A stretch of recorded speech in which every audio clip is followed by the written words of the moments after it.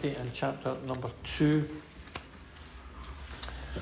John was just telling me how unwell Maureen was today, so we need to remember Maureen in our prayers in particular. Good to see Leslie Normal back tonight, isn't it, after being away at the weekend, and always good to have Sheila back with us as well, isn't it? It's good to have that. I had thought about introducing a new hymn again tonight, but I haven't had time to organise that, so forgive me. It was a hymn that was going to be in keeping with the theme of the ministry tonight, but we'll need to save that for another time.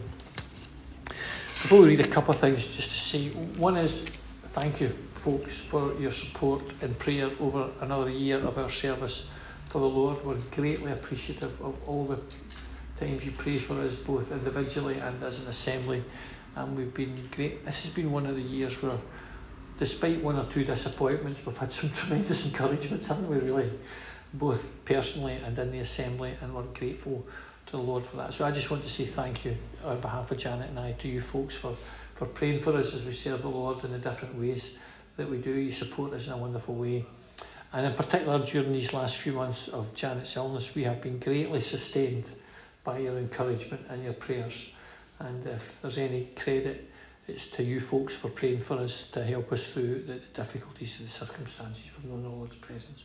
So thank you for that. I'm also on my annual recruitment drive.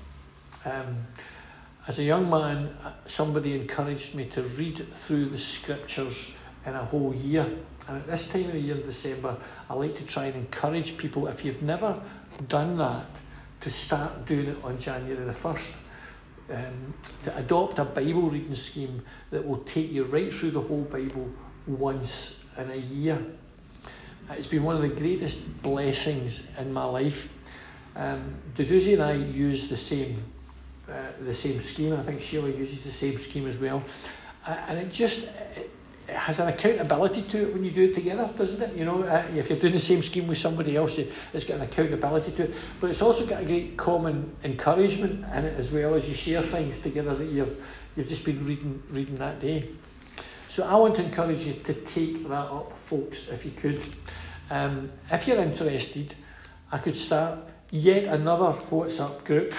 I know you've probably got 100 on your phone, but I would set up a group and just post the readings for the day every day. I would just put them on the readings every day if you were interested in that. If you're interested in just joining that little exercise for 2023, let me know. If you're not, that's okay. But I mean, I'm sure we've all got our own Bible reading schemes, but I like to just do it with people together that keep us going that way. What I'm going to speak about tonight from 2 Timothy chapter 4 has actually sprung out of another Bible reading scheme that I've adopted during this year. At the beginning of this year, I adopted a scheme that Stephen Harper's been doing for a while that takes you through the Gospels 4 times in a year. So every day you're reading a passage from the Gospels, and that's been a real blessing to me. And I think if I've learned anything from reading through the Gospels 4 times this year, so my Bible reading takes about 25 minutes in the morning, folks. By the time I've done the first set of readings and then the Gospel reading, it takes about 25 minutes. So it is a bit of a commitment for the day if you're going to do it. But I think if I've learned anything from the ministry of the Lord Jesus this year, and I've been not just watching him and his works, I've been listening to his teaching. And one of the things I've learned from the Lord Jesus this year in the Gospels is that to be a Christian is not a good lifestyle choice, folks. It's not. The Lord Jesus never ever portrayed becoming his disciple or following him as an easy option in life. You know, he talked about taking up his cross. He talked about denying yourself. And he says in John's Gospel, he says, "My kingdom is not of this world, else would my children fight." And later on, he'll say in another place, he says, "In the world ye shall have tribulation, troubles, but fear not, I have overcome the world." And so the Lord Jesus made it very plain right from the beginning that if you want a lifestyle choice, don't choose to be a Christian, because that's not, you're in for a tough life, because you're living by the rules that belong to another kingdom altogether, and you're living in a foreign land. And that's really what's on my heart tonight, because in 2 Timothy, Paul's been walking that way, hasn't he? You know, we've been thinking in 2 Corinthians about the trials and tribulations that's come in his life. And he'll talk later on in this book about being ready to be offered and the time of his departure is at hand. And he's got a next generation coming along. And he's wanting to equip the next generation to be a faithful Christian testimony when he's gone. The sadness is, folks, for about 200 or 300 years in the UK and in the West, being a Christian has actually been looked on as being a good thing, hasn't it, really? Generally speaking, if you were a Christians were considered to be a good influence in society, they were considered to be a positive thing, and Christianity was considered to be a benefit to society. Sadly, that is not the case now. In the 21st century, to be a real biblical Christian means life is going to become increasingly difficult for us in all sorts of spheres, isn't it? You know, you think of doctors now, and Christian doctors that are not allowed even to pray with their patients, even if the patients wanted them to pray, they're not allowed to do it. And the Christian organisations that are active in standing up for Christian rights, and they've never been busier, have they? Because there's such opposition. And the Lord Jesus said, Peter said in his own epistles, "Be ye holy, for I am holy, saith the Lord." And that doesn't mean that we're to live a holier than thou perfect life looking down on people. It just means to strive after holiness as the object of your life. That's what it means. Set your direction of life in the direction of holiness and press on towards that. And the more we do that in the 21st century, 2022 into 2023, the more we're going to come in conflict with the folks that are around us. And I don't mean to be we're objectionable or argumentative. It just means that by virtue of the fact that we live a Christian life, we will just have to be different. Otherwise we compromise and we sell out the Lord to the world. And so what I've got in my mind tonight is to look at 4 pictures that Paul says are important for Christians to live for the Lord. Now, as you can imagine, my English at school was pretty poor. I've actually learned more English grammar by studying my Bible than I ever did studying at school. And I've learned from my Bible what a metaphor is that I never understood at school. You know, a metaphor is a picture of something that parallels something else that's really important. And these 4 pictures, these 4 metaphors that Paul brings to Timothy are really important. He says, as Christians, we have to live like this, like this, like this, like this, like this.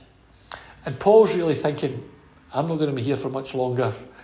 I need young Timothy to know how he should live as a Christian. And as we come towards the end of 2022, folks, I can really say to you, I've never been more encouraged by seeing younger Christians in Benson than I've been this week. The Indians coming, the students coming, it's great. And I'm conscious that I won't be here forever. And I think the rest of my time would be well spent encouraging a younger generation to be what Paul was encouraging Timothy to be. So that's what's on my heart tonight, really. Let's read it and you'll see what I mean. Read from 2 Timothy in chapter number 2, beginning at verse 1. He says, "Thou therefore, my son," and that's a term of affection, isn't it? He says, like, he's looking at a young man, not just looking at succession planning like somebody in a firm would do. He's looking at a family relationship and looking for the family to continue. And he's got a tenderness to that. "Be strong in the grace that is in Christ Jesus. And the things that thou hast heard of me among many witnesses, the same commit thou to faithful men who shall be able to teach others also." And can you see what's happening here? there's 4 legs in the relay race. You know, again, I wasn't good at English, I wasn't very good at games either, but I was involved in a relay race, and there was 4 runners in a relay race, isn't there? And there's 4 runners in this relay race. There's Paul, there's Timothy, commit to faithful men, number 3, who shall be able to teach others also. So Paul's at least thinking of 3 generations further down the line. Can you see what he's doing? Now, nobody would have believed more imminently in the return of the Lord Jesus than Paul, right? Okay. But Paul's desire to see testimony continue is not compromising his belief in the imminent return of the Lord Jesus Christ. He's just saying, we want the Lord to come, but if the Lord doesn't want to come, if he doesn't come, we want the testimony to continue. Those 2 things are not mutually exclusive. They're actually complementary, aren't they? And so what he's saying is, here's me, I've got a baton in my hand. Timothy, your turn, your turn. And he says, once you've done your turn, then you find faithful men and give them the baton, pass it on, who shall be able to teach others also, pass the baton on. And if you've ever watched the Olympic Games in the relay races, you'll know what happens if somebody drops the baton. Won't you? Game over. Game over. The baton's dropped and the race doesn't continue, or they don't pass it on in time. They've got an area to pass it on, and if they don't pass it on in time, what happens there is disqualified. There's only a limited amount of time to pass it on. And Paul's saying, listen, my time's running out, Timothy. Here's the baton. Take it. Please take it. It's your turn. It's your turn. I'm trying hard not to be what I always objected to when I was a young person. I always objected to grumpy old men that you would stand on the platform, right? Okay, I'm trying hard to not become one of them, but the more I get older, the more grumpy I become. But folks, my race is nearly done, right? My race, naturally speaking, is nearly done. And there's folks here, and it's your turn now. It is. It's your turn now. And as people like me talk, what we're doing is we're not looking down at you and saying, you're not as good as we were. We're actually saying, listen, take this and do better than we've done. Do better than we've done. Run the next leg faster than I've run. Make a better job of this than I've done. And that's what, I don't think Paul's saying make a better job of it. He's just saying, look, take your turn, Timothy, your turn. And that's a big responsibility, folks. To realise when it's your turn to start really getting serious about the things of the Lord. And he says this. So here's these 4 pictures, these 4 metaphors. Thou therefore endure hardness as a good soldier of Jesus Christ. So the first picture he says is, Timothy, you're enlisted in the army. You're a soldier. Now, this soldier is not a territorial or a reservist that's just called up in times of crisis. This is a full-time, signed up, life career seeking soldier. This is what he's saying. Timothy, you've signed up. You've signed up as a soldier. But look what he says. Endure hardness as a good soldier of Jesus Christ. For no man that warreth entangleth himself with the affairs of this life, that he may please him who hath chosen him to be a soldier. When I was going down or coming up, I can't remember. Last week when I was on the plane, there was a guy sitting beside me, and he was really, really posh. I could tell he was posh, just the way he dressed and the way he demeaned himself. And he was older than me. It was on the way down, and I was on the way down.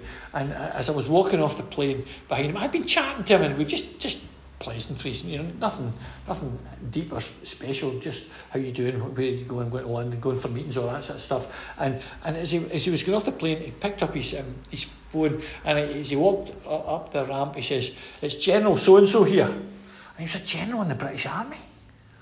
Now I looked at that man.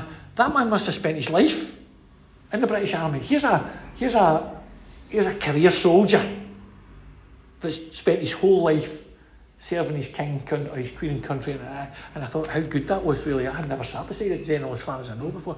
This is what he's saying. He's saying, listen, you're signed up for life here.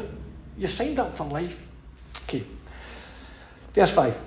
And a man also strive for masteries, yet is he not crowned except he strive lawfully. The second picture is the picture of an athlete. So if any man strive, it means to strive after the prize. It's the picture of an athlete. So there's the second picture that a Christian is. A Christian is a soldier, and a Christian is an athlete or a sportsman. Now that's a common picture with Paul, isn't it? In 2 Corinthians, he'll talk about, being a boxer. And he's saying, listen, one of the things about an athlete is if you're going to win, you've got to do it without cheating. No shortcuts. There's no easy routes.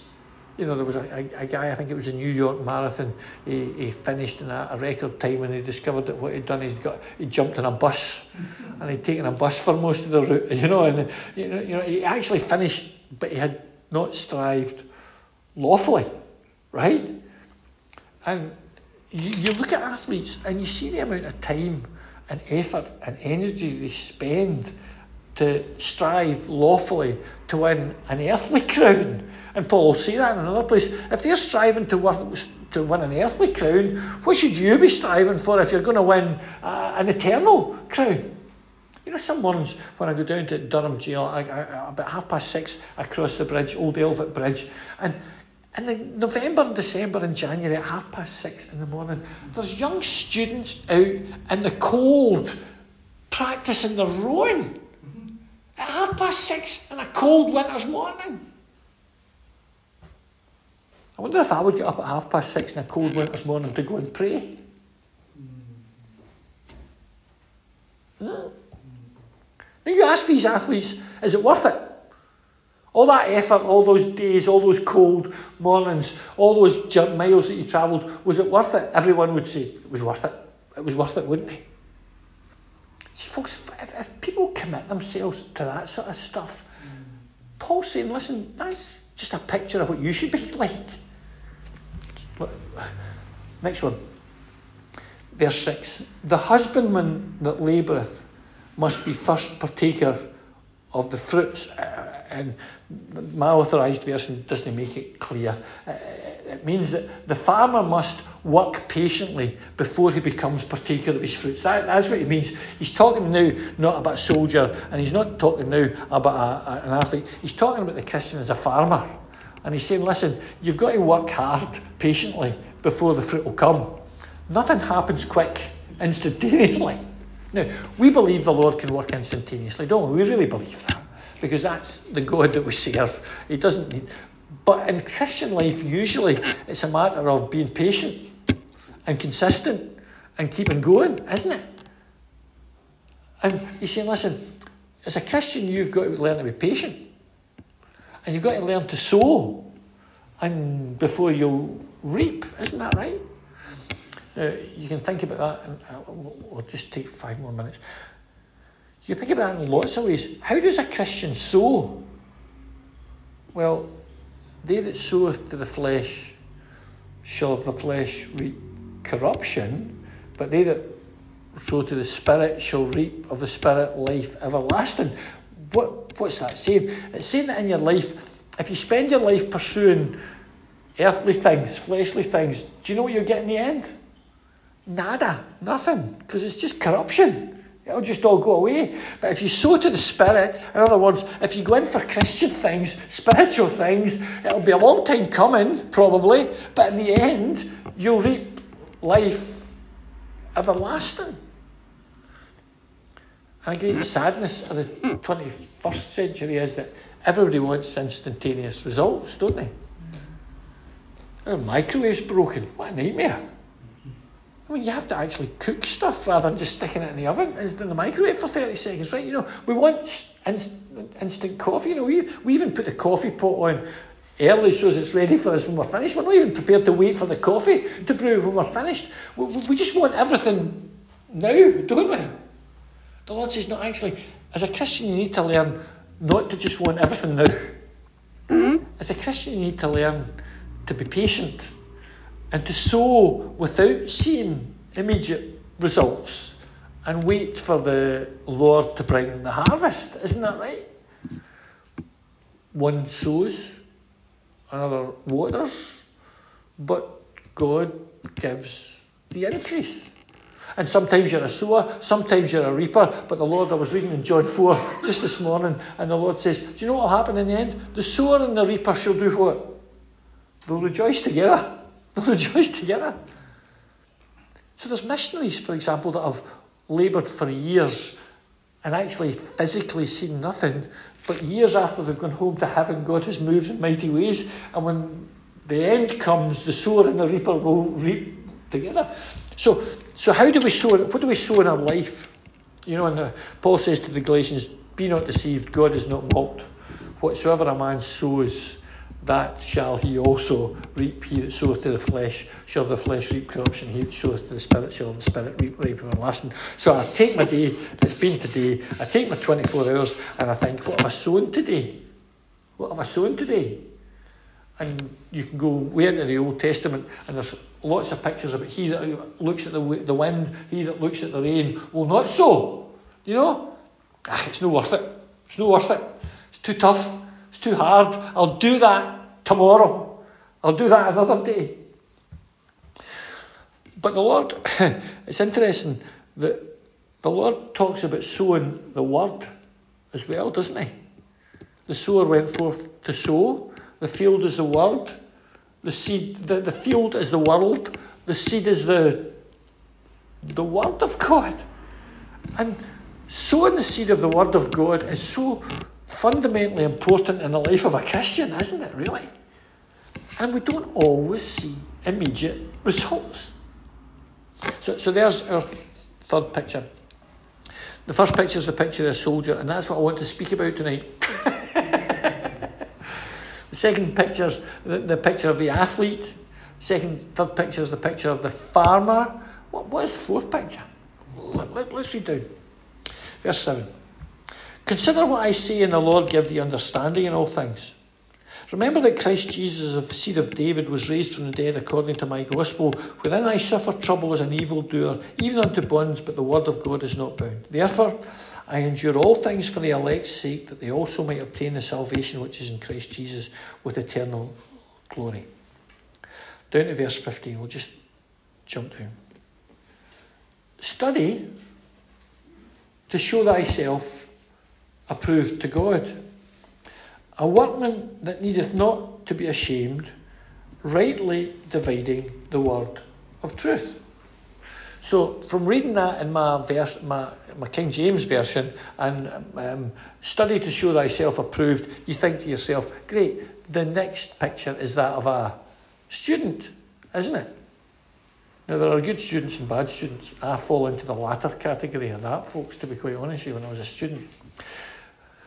But let's think about it. A good student, study to show thyself approved unto God, a workman that needeth not to be ashamed, rightly dividing the word of truth. So let's take it as a student first of all. He's saying this, you've got to be a good student as a Christian as well. You've got to apply yourself to the word of God. Can you see that? He says this, he says, study to show thyself approved unto God, a workman that needeth not to be ashamed, rightly dividing the word of truth. And he talks about the importance of study. The importance of study. We're nearly finished, but folks, there is a difference between reading your Bible and studying your Bible. You do know that, don't you? It would be kind of taken as read that it would be a very unusual thing for a Christian not to read their Bible, wouldn't it? Matter of fact, it would be a concerning thing if a professing Christian didn't read their Bible, just the same as it would be the same as if a baby stopped eating. You know, one of the first things you notice about young children getting unwell is they're off their food. And if somebody's off their food, if a child's off their food, you think there's something wrong there. And so it's kind of taken as read that a healthy Christian will be reading their Bible. But that's not what Paul is saying. Paul's saying is if you're a serious Christian, you need to be studying your Bible. A matter of fact, so that means reading it carefully. But why should you study your Bible? The importance of study is to study not to be clever and not to be a preacher. Look what it says. Study to show thyself approved unto who? The assembly. Approved to God. You see, God's interested in getting to know his word better. God's taking the trouble to put his word down on the page, and he expects us to make it our business to find out what he's got to say as accurately and as intensely as we possibly can. You know, Janet will tell you, I hear every word she says, but I don't pay attention to every word she says. And she'll say to me, you're not listening. And I said, I heard you. Well, I did hear her, but I wasn't listening. You see the difference between hearing and listening, right? Hearing and paying attention. And Paul said, you listen, see, as a Christian, you've got to be a person that, you know, gets to know the word of God. Don't just read it. Don't just take the words in. You know, find out what God's saying. The importance of study. The diligence of study. A workman. That's an important word. That means that talks about putting effort in and labour. The accuracy of study.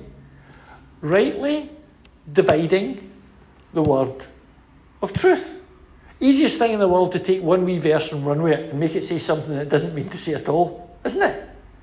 Paul said, listen, don't become pick and mix Christians that just pick and mix a wee verse of the Bible here and a wee verse of the Bible there. I love to pick and mix at Woolworth. We used to go and, you know, I would only just ever pick the sherbet bonbons, the strawberry ones, you know, because they were the ones I liked.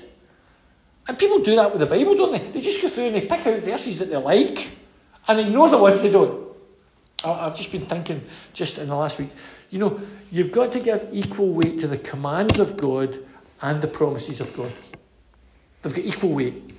God's promises are wonderful to be claimed and enjoyed, isn't that right? And we often give weight to the promises of God, but we've also got to give weight to the commands of God equally, haven't we? And then we need to be really, really careful, because the danger of the word, studying the word of God, is you'll get people who take the word of God and they'll change it. And he says, shun profane and vain babblings, for they will increase unto more ungodliness. And other words, are people who will take and twist the word of God. So there's my 4 pictures for you folks. And if I get a chance as we go into 2023, I want to talk a little bit more about what it means to be a Christian soldier. You know, but the word study actually doesn't mean student. Do you know what the word study really means? It means a craftsman, an artisan. You know, somebody that works with their hands at producing something.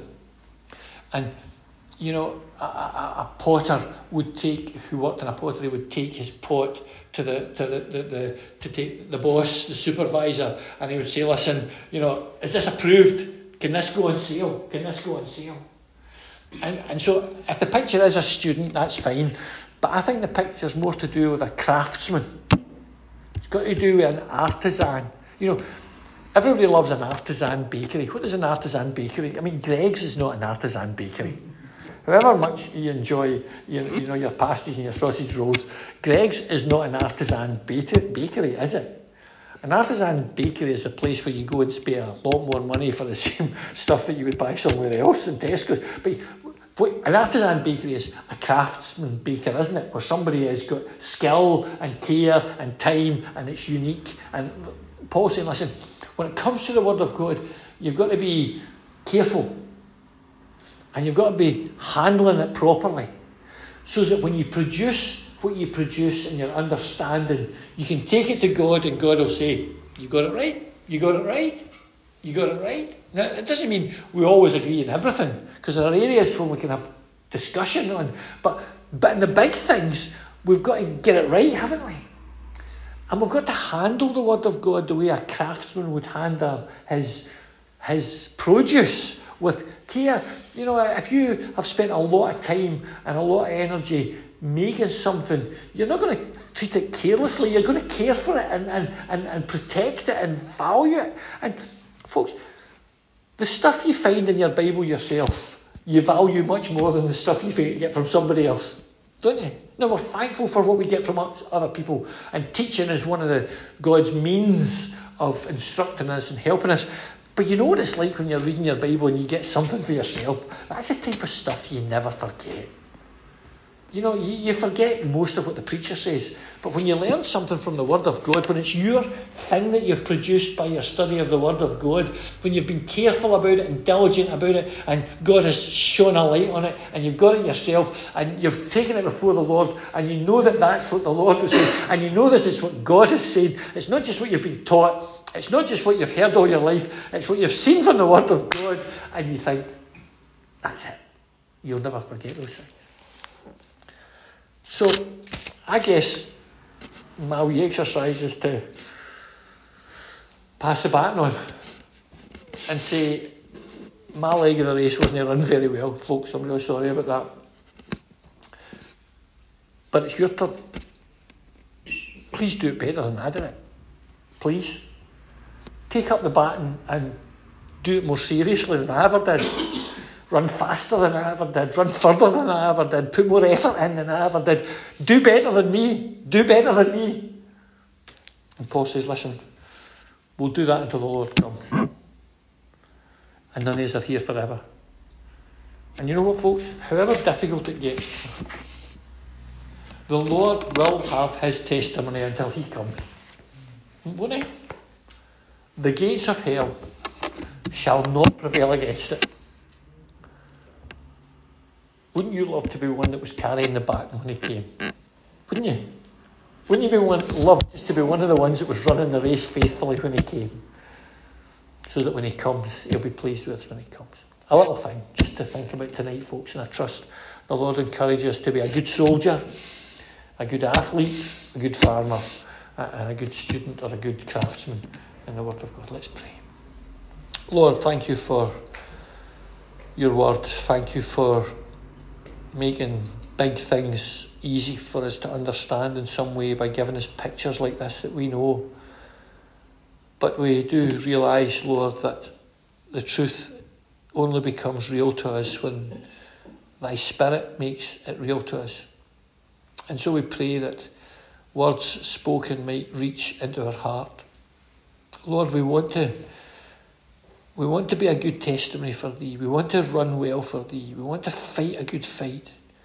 We want to see fruit, and we want to be studying your word. We want to be that, but the whole world rebels against it, Lord, and doesn't like that. Help us to be faithful to you. And as we are together tonight, we're grateful to pray and grateful to hear your word and grateful to have a little time of fellowship, and we give thanks in the Lord's name. Amen.